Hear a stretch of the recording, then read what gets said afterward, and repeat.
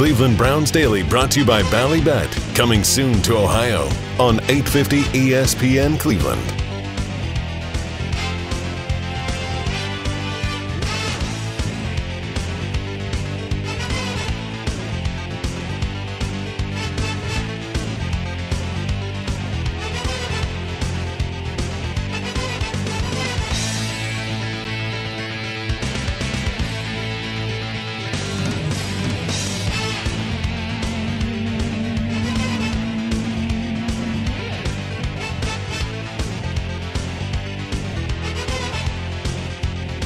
All right, welcome back to Cleveland Browns Daily, brought to you by Ballybet, coming soon to Ohio. You were listening to WKNR Cleveland, ESPN Cleveland 850 here, and we are joined in studio live by the new defensive coordinator of the Cleveland Browns, Jim Schwartz. Coach, welcome to the studio. Welcome back to Cleveland. Great to talk with you today.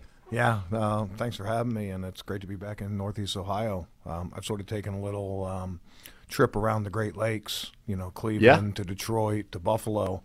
So we've gone full circle. You have, and you crushed your opening press conference. That was people talk about winning the press conference. Fans were always very pleased, and one of the reasons is that connection you have to this city and what you had said about it. Now that you've been, let's try not to let that be my legacy. Not going to be your legacy. Okay, No. Let's try to win some games. Let's play some good defense and not worry about press conferences as much. I like that.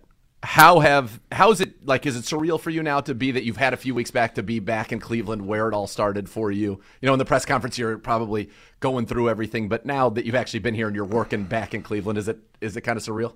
Yeah, a little bit. You fall back into the same routines. The building's changed a lot, but there's still a lot of ghosts here that that have been walking here for the last 30 years, and just getting used to the trains again, getting used to the cloudy and rain, and I tell you one thing it does, it makes you appreciate the sun when it does come out, and falling back in. I mean, I haven't really gone past the airport and the office. Been trying to catch up on a lot of things and get ourselves in position, not just catching up on watching last year and, what was asked of the players and how they did it, and try to incorporate new things and, incorporating a staff, but also trying to get ready for free agency and the draft. I mean, there's a lot of hats to wear this time of year, and, that clock's ticking. So, my scope has been limited to, like I said, the facility and the airport, and that's about it. So walk us through a day in the life of Jim Schwartz. As you mentioned, I imagine there's some evaluating the current roster, evaluating people that you'd like to bring in, whether it be free agents or in the draft. What's kind of the day like for you right now? Well, I mean, it's really not people that I would like to bring in. It's players that Andrew and Kevin would like to bring in. And my perspective is how they would fit in what they're going to be asked to do. It's not my job to decide who's coming. It's more my job to give them perspective on how they're going to be used and what would be asked of them, and how valuable they would be in the defense. So, we sort of split our day. We spend about half the day working on schemes, and really at this point of the process, it's more, watching last year's games and letting the current coaches talk, and so I can get a feel for them as coaches, but also I can get a feel for what was asked of the players, and how they did it, and terminology that was used, and some things pique your interest, and it's like, hey, that's an interesting way to do something, man. I want to hold on to that. And there's other things like, man, I think there's a better way to do this. And then we spend sometimes looking at, Philadelphia or Buffalo or Detroit. I mean, we've gone Tennessee. We've gone, a lot of different places with saying, hey, look, we ran this way. Here's an example of it. I think this can be helpful for us, and this can help this certain player. And then we've even started looking at other teams around the league and things that they do well. And everybody does the same thing this time of year. It's, hey, let's see what makes this team tick, and let's see how they handled this situation, or they employed this personnel group or this scheme, and how we can make that our own. So that's pretty much half the day, and then the other half is built into trying to provide some perspective and some evaluation on free agents, and the combine's coming up soon. Trying to get our feet under us there. and all along with house hunting and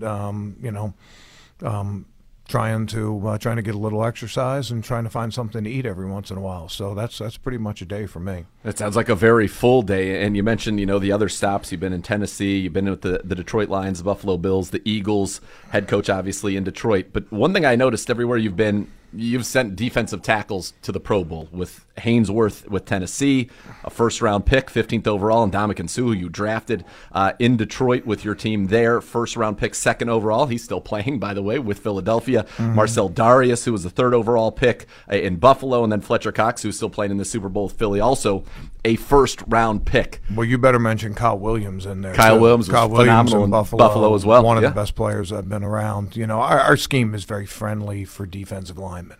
Okay. And why is that? Well, we're not gonna slow them down with a bunch of stuff. We're gonna ask them to go create some havoc and to go, I'll watch my language here. We're gonna ask them to go mess some stuff up. Yep. And that's their job. Their job is to mess some stuff up. It's the linebacker's job to go clean that mess up. And we're sort of a tackle in waves. Those guys, as long as they're getting penetration and creating disruption, the guys off behind them can play. And it's a lot like covering kickoffs, where you have your disruptors and your penetrators and then your second-level guys that fall in behind. But we put a lot of emphasis on allowing those guys freedom to win on their side of the block. We allow them a lot of freedom to rush the passer, particularly on early downs. There's different ways that we have to cover that behind, but this league is about putting pressure on the passer. It's about creating lost yardage plays and and winning on 3rd down. And if you want to win on 3rd down, create some lost yardage plays on 1st and 2nd down. I don't know if it was my last year in Philly, one of those years we led the NFL in tackles for losses and 1st and 2nd down sacks. And that'll set you up for 3rd down. Plus, there's a high incident of turnover when you're hitting the quarterback and things like that. We got some good guys that do it here, and I think we can help them out by lessening their load, limiting their scope a little bit more, let them be disruptive, and I think we'll see the results we have. There's probably going to be a line of defensive tackles with their resumes in hand hanging out here in Berea.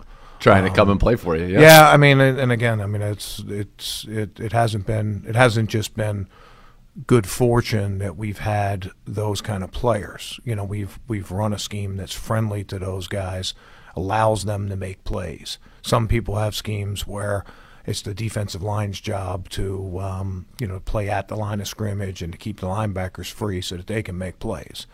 We sort of take the opposite approach and take the handcuffs off those guys. We'll get those guys playing without a seatbelt, and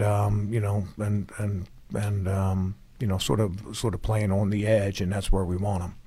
How important is it to what you want to do to have somebody? We talked about those guys all picked in the top half of the 1st round. You also mentioned Kyle Williams, who was phenomenal in 2014. I remember when we went into Buffalo and Jerry Hughes had, I think, a fumble recovery for a touchdown. You guys knocked John football on his tuchus. Yeah, he was playing dead. He was playing dead on the field. Yeah, yes. Yeah. He came in, he drove down the field, and then I was like, the game was sort of out of hand at that point. I was like, okay, I'm not having this. No more of this. Yeah. And he certainly did put him on his back. But how important is it? We don't have a first-round defensive tackle in terms of pure talent on this roster right now. How important to what you want to do is it to, get with Andrew Berry and you guys work together in Philly and say, no, this is something that's critical to what I do because it allows me to free up Miles and the guys on the outside to do what they do. Obviously you have a player like Miles, but some of the best players that have played for us in the past haven't been first-round draft picks. So I don't think it has to be that. Yep. I've had guys that have been seconds and thirds and fourths and, even undrafted free agents that have been very productive, in this. And there's certain skill sets that we look for and a little bit of play style that maybe other people might not appreciate as much. They might use the person a little bit different. And I think that, sort of involved in that scheme is we can get guys going pretty quickly and and get them successful on the field. So players come from a lot of different areas, and first-round draft picks get a lot of attention, obviously, because they're the attention grabbers. But the meat and potatoes of this league are not the first-rounders, sure. And our ability as coaches is or our hallmark as coaches is not going to be coaching the first-rounders. I mean, you want to do that, and you want those guys to do well, but our hallmark as coaches has got to be finding productive players later on down the line. So I look forward to working with those guys and, sort of talking with our scouts and explaining how we're going to use guys, and maybe guys that in the past might have been overlooked because they couldn't do a certain thing, but, they might fit our play style. And, I think that we all work together. We can find some productive players regardless of first round or high-price free agent or anything else. So when people talk about, a Jim Schwartz defense, you hear a lot of wide nine. For our listeners, what does that mean? Yeah, I haven't called it the wide nine for years. We were when I was in Tennessee with Jim Washburn, who I think is one of the best D-line coaches in the history of the National Football League. We we came into playing the nine technique more as an adjustment based on who we were playing. We were playing the Colts every year and playing Houston, and they were running wide zone, and yep. Peyton was running all those play actions, and it sort of fit for us. We had Hainsworth inside, and we wanted to funnel the ball back to him. Our names have changed over the years. I like to call it an attack defense. Okay. We're not a read team up front. We're an attack team. We're going to be disruptive. We're hitting spots. It's probably not as wide as it used to be, but it's pretty simple in theory, and it allows the players to play fast and puts them in the best position to rush the quarterback and sort of play the run in between. We've also been very good run teams over the years. Been great, from a front that. I think if a casual observer would look, they're saying, hey, this front is built to rush the passer and check. Yes, it is. But also the disruption it creates and the way we play the linebackers and the second-level players can make it very disruptive for the run game, and it takes certain run games away. We're generally pretty good at matching up against some run schemes. So you went to Philly. You turn it around quickly there, the defense. You win a Super Bowl in your second year there. What's kind of the key to coming into a place and getting it turned around like that? Is it a collaboration with the general manager, as you talked about? In that case would have been Howie Roseman, trying to figure out these are the traits I'm looking for. This is the style I want to play, getting that together, and then coaching those guys up and letting them, as you said, be disruptive. Yeah, I mean, communication is the key. And I had a really good relationship with Howie, and he's an outstanding GM, and he valued defensive linemen the same way that I did, not just when I was there, but even before. Sure. He always had his vision. And probably one of the reasons I got hired there was the way he was building the defense really fit into sort of my style and how the players were going to be used, and he knew if he spent money / drafted players that it wouldn't be wasted money. I think probably the biggest thing, we're just going to find ways to streamline communication. We're going to find things that fit our personnel the best, and what we might try to get to long term might not be exactly what we do short term. We have players that we have, and you can't change everybody in a year. Sure. So you got to find a way for those guys to be successful and do what they do well. And I've had plenty of seasons that we started off one way and then we get loaded with injuries, and then you finish another way, and the way you played at the end of the season might not even resemble some of the schemes you were using early in the year, but you had to match it to your personnel. You had to plug up holes. You had to handle injuries. That's one of the things that experience has really helped. I had some failures early in my career doing that. I forgot about the strengths of the team. I spent too much of my time worrying about the weakness. And, later in my career, I benefited from that. We all benefit from making mistakes early Sure. in our careers. And, I look at it, some of the successes we've had later with understanding, we have weaknesses, but let's accentuate our positives. Let's make opponents worry about those things as opposed to spending all our times trying to cover things up. I've heard a lot of different people say that, that good teams get better over the course of the season. You know, you've heard some of the greatest coaches in the NFL say that. And I get what they're saying. I don't necessarily agree. I would say the good teams find out who they are and they build toward that. You know, and it's a little bit of a funnel. Early in the year, you really don't know. Your cast of cards, even if you have the exact same guys back, it's probably going to be a little bit different than the year before. Your dynamic's a little bit different. Your leadership's a little bit different. Some guys are 1 year more mature and better. Some guys are 1 year older and maybe less effective. So, you know, the whole thing is figuring out who you are, what your personality is going to be, what's going to fit you the best, and then you get good at those things. And sometimes the best coaching you can do is just get out of the way. You know, give them a good framework, something that fits them. You know, make sure your communication's good, make sure your rules are good, streamline your communication, simplify things as much as you can, and then you know let the dogs eat. And you know, I think that's another part of maturing as a coach is you can sort of, you don't feel like you need to inject yourself into it. You know, let your players shine, do what your players do the best. And like I said, sometimes the best coaching is just you know, getting out of the way, give them a good framework, and let those guys run. There's other times where you have to create some stuff. Maybe you're challenged because of injuries. Maybe you're challenged talent-wise, and you know, maybe you need to do a little bit more. You know, I'll quote Bill Parcells. Bill Parcells famously said, "If you don't have any tendencies, you're probably not very good." Right. And some of the best defenses I've had, some of the best defenses in the National Football League, some of the best offenses in the history of the National Football League did what they did and did it well, and it fit their guys, and they had good players in position, and you know, and they were successful as a result.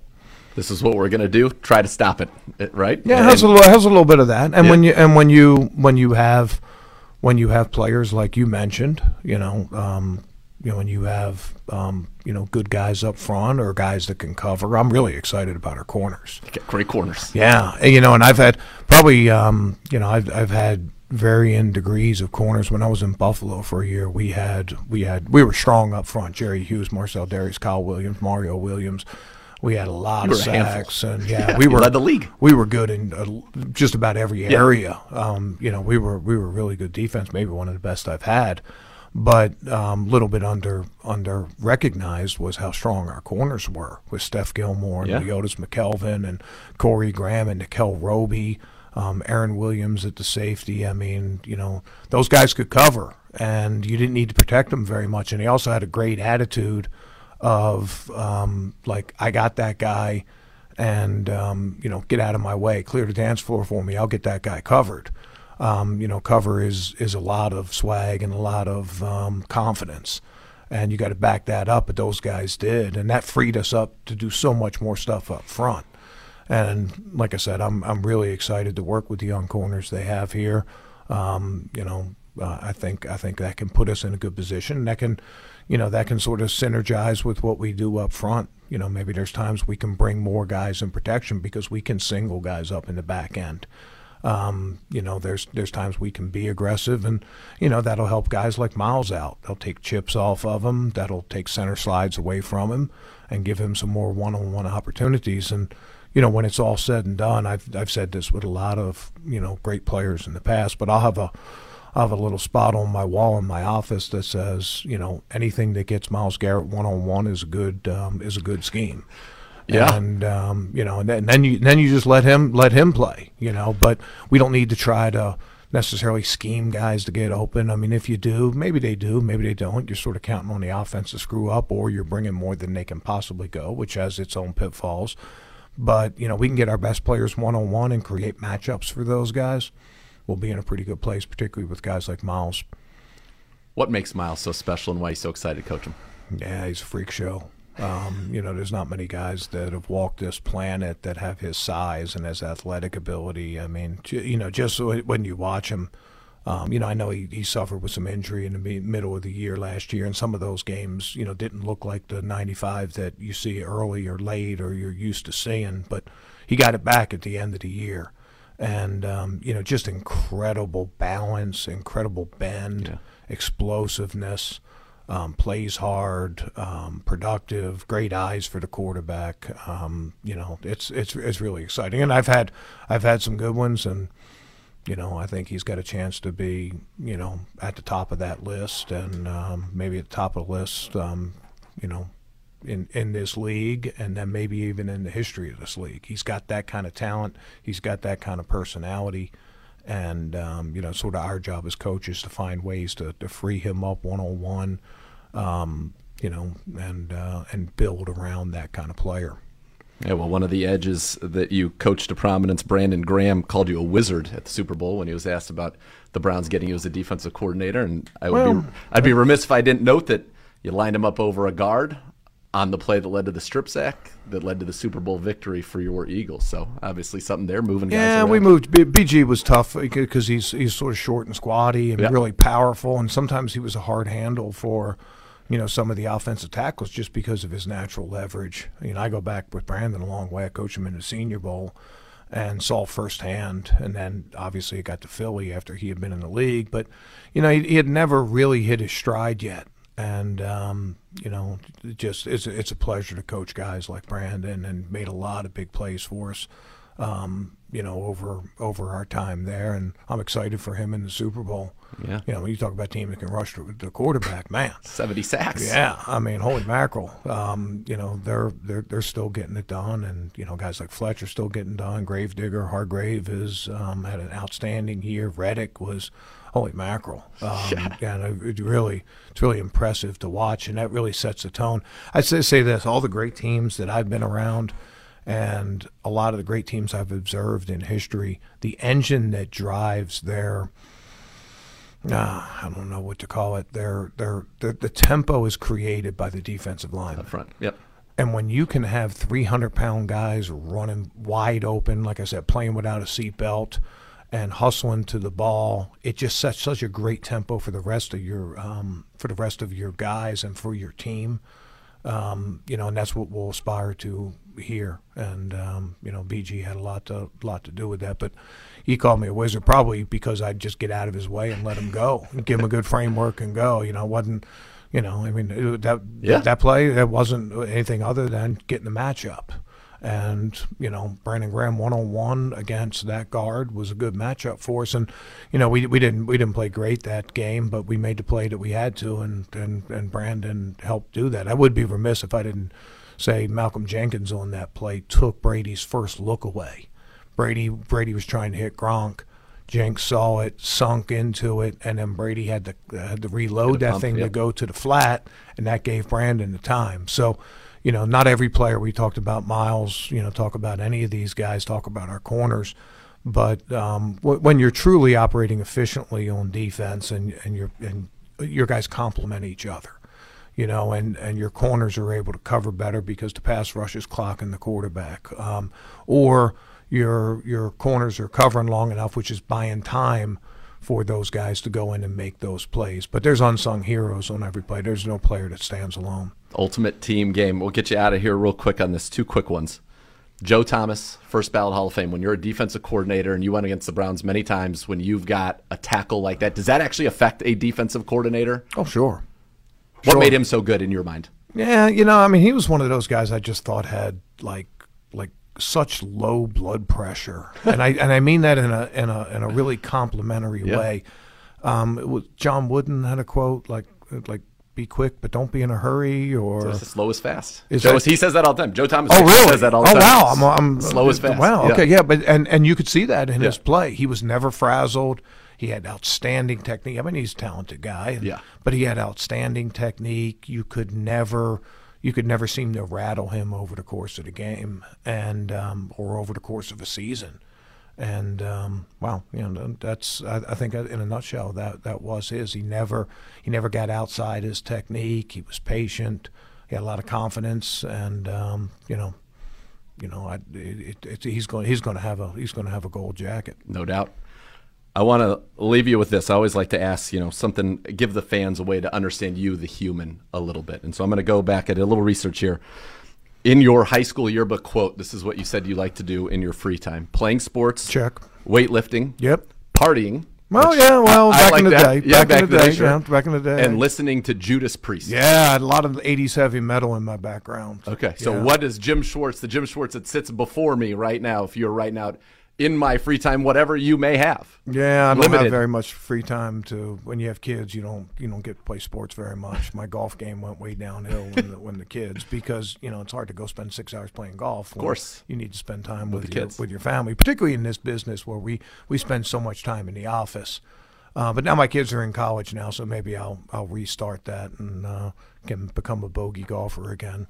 I've got some great courses here that you do, that I could work with.